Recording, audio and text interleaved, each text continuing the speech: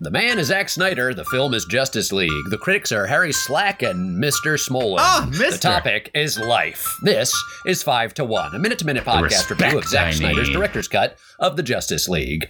I'm your host, Harry Slack. Joining me today is longtime San Franciscan, Mr. Smolin. Mr. Smolin, how are you today? I'm very tired, back in Los Angeles now. I just want to say, before we get started and you jump away, didn't that first Wonder Woman look exactly like Courtney Cox? You monster. Before we begin our commentary, I'd like to offer this diversion, which I'll introduce with a little song I've made up. I'm going to sing it now.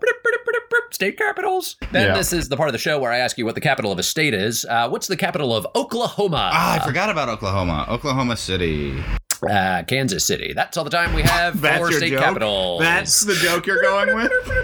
State capitals. With that out of the way, we will now delve into the difficult task of generating insightful commentary on a piece of art that has affected thousands of people. Ben and I will do our best to keep our comments brief, roughly 2.5 minutes, so please forgive us if we cut each other off. The podcast is designed to only play for 7 minutes, a classical number of completion. We may respond in ways that would be unfamiliar to the stodgy academic. Okay. We believe that there are many ways to respond to a piece of art, and we will choose the ways that we feel most suit the minute to which we are responding. The minute in question today is 186. Oh my God, we're getting there. Isn't that right? Yeah, that sounds right. Ben, with your permission, I should like to begin. Start away. Great. So to remind you where we were last time. Yesterday.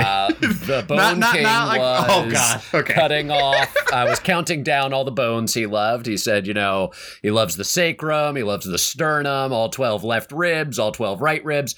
The producers of Top Chef let that go on for far too long. Yeah. In an effort to distract from the fact that no one on the show has any more bones. Yeah, they're all goo. And that's where we were. So then we cut to title card, part 2 of 3.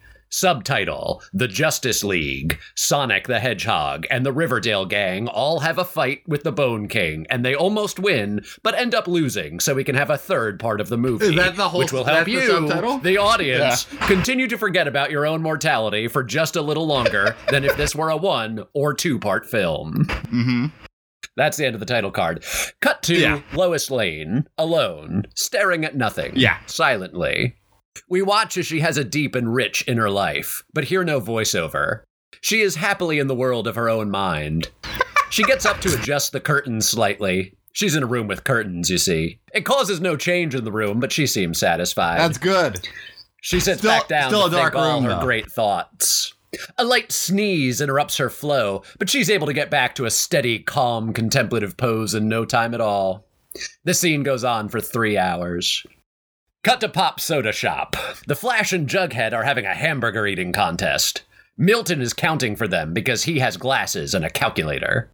Milton, that's 34 for Jughead and 34 for the Flash. If either one of you can eat one more burger, you'll have eaten 35 burgers. A new Riverdale record. Jughead, you slowing down there, Mr. The Flash? The Flash. Jughead Jones's real name is Forsyth. They both eat another burger. What? Betty, 35 burgers each. Wowie zowie. Just then, the father bone crash lands outside of Pop's shop. It's a gigantic femur with a bone legs and bone arms and a bone mouth and bone eyes.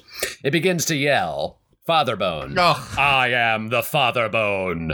I have left Atlantis because someone ruined Top Chef. Now turn off all these lights. Electricity doesn't grow on trees.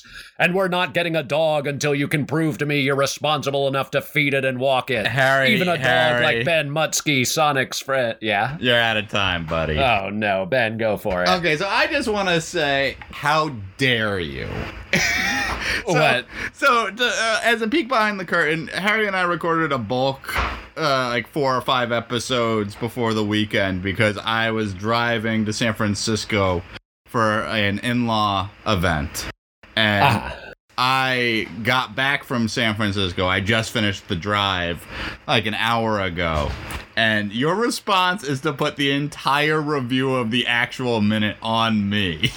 It makes it easier for you, though, in some sense, because you do now get to talk about Courtney Cox. She looked like Courtney Cox. Is that why I did this? Did I have this in my back pocket in case you took my Courtney Cox, my very good Courtney Cox? So Harry was reminding me where we were in the minute, and he said, it starts with the Wonder Woman who looks like Courtney Cox, but don't say that. That's my bit. So I stole that. It was the only thing I had prepared for the minute. I also have these backup things to ruin you. Don't cross me, if there's no lesson to be taken from this podcast, is that if you cross me, I will slightly irritate you. So the Wonder Women and the Atlanteans all respond to the mother boxes forming a unity. And yes. It also feels like they're just kind of like hanging out while that's, it seems like they're at like good functions. I'm just like, it seems fun. I want to see what movie they're doing. You both lost your mother boxes. You know what's at risk. The second that box is taken, shouldn't you be on like a nonstop quest to try and get it back? It really seemed like they were at a gala. Yeah. So that's weird. Alfred's alone. Alfred's drinking Talisker. Alone. Yeah. He's drinking alone. I'm worried about him. And then... what else happened? Oh, they find that like they're chatting. Needleman has thrown a protective dome around his Chernobyl, and they're like, "That's a mistake. We'll just attack him from the front, bring down the tower, and bring down the dome." Yep. Something that absolutely doesn't need to be discussed, covered, or even a plot point. Yep. Like save just the cheerleader, save the go girl. there. Yeah. And I guess I have a small mea culpa I'd like to throw out to Harry. Oh, okay. Doing these episodes when you're driving so many hours a day, it's not fun or easy or desired. No, there's nothing fun about this, but Ben, that's your time. Listen, we are on Twitter at 5 to 1 God, I'm so tired. We are on Alert the Queen. I am also exhausted. I have midterms this week, so this was stressful.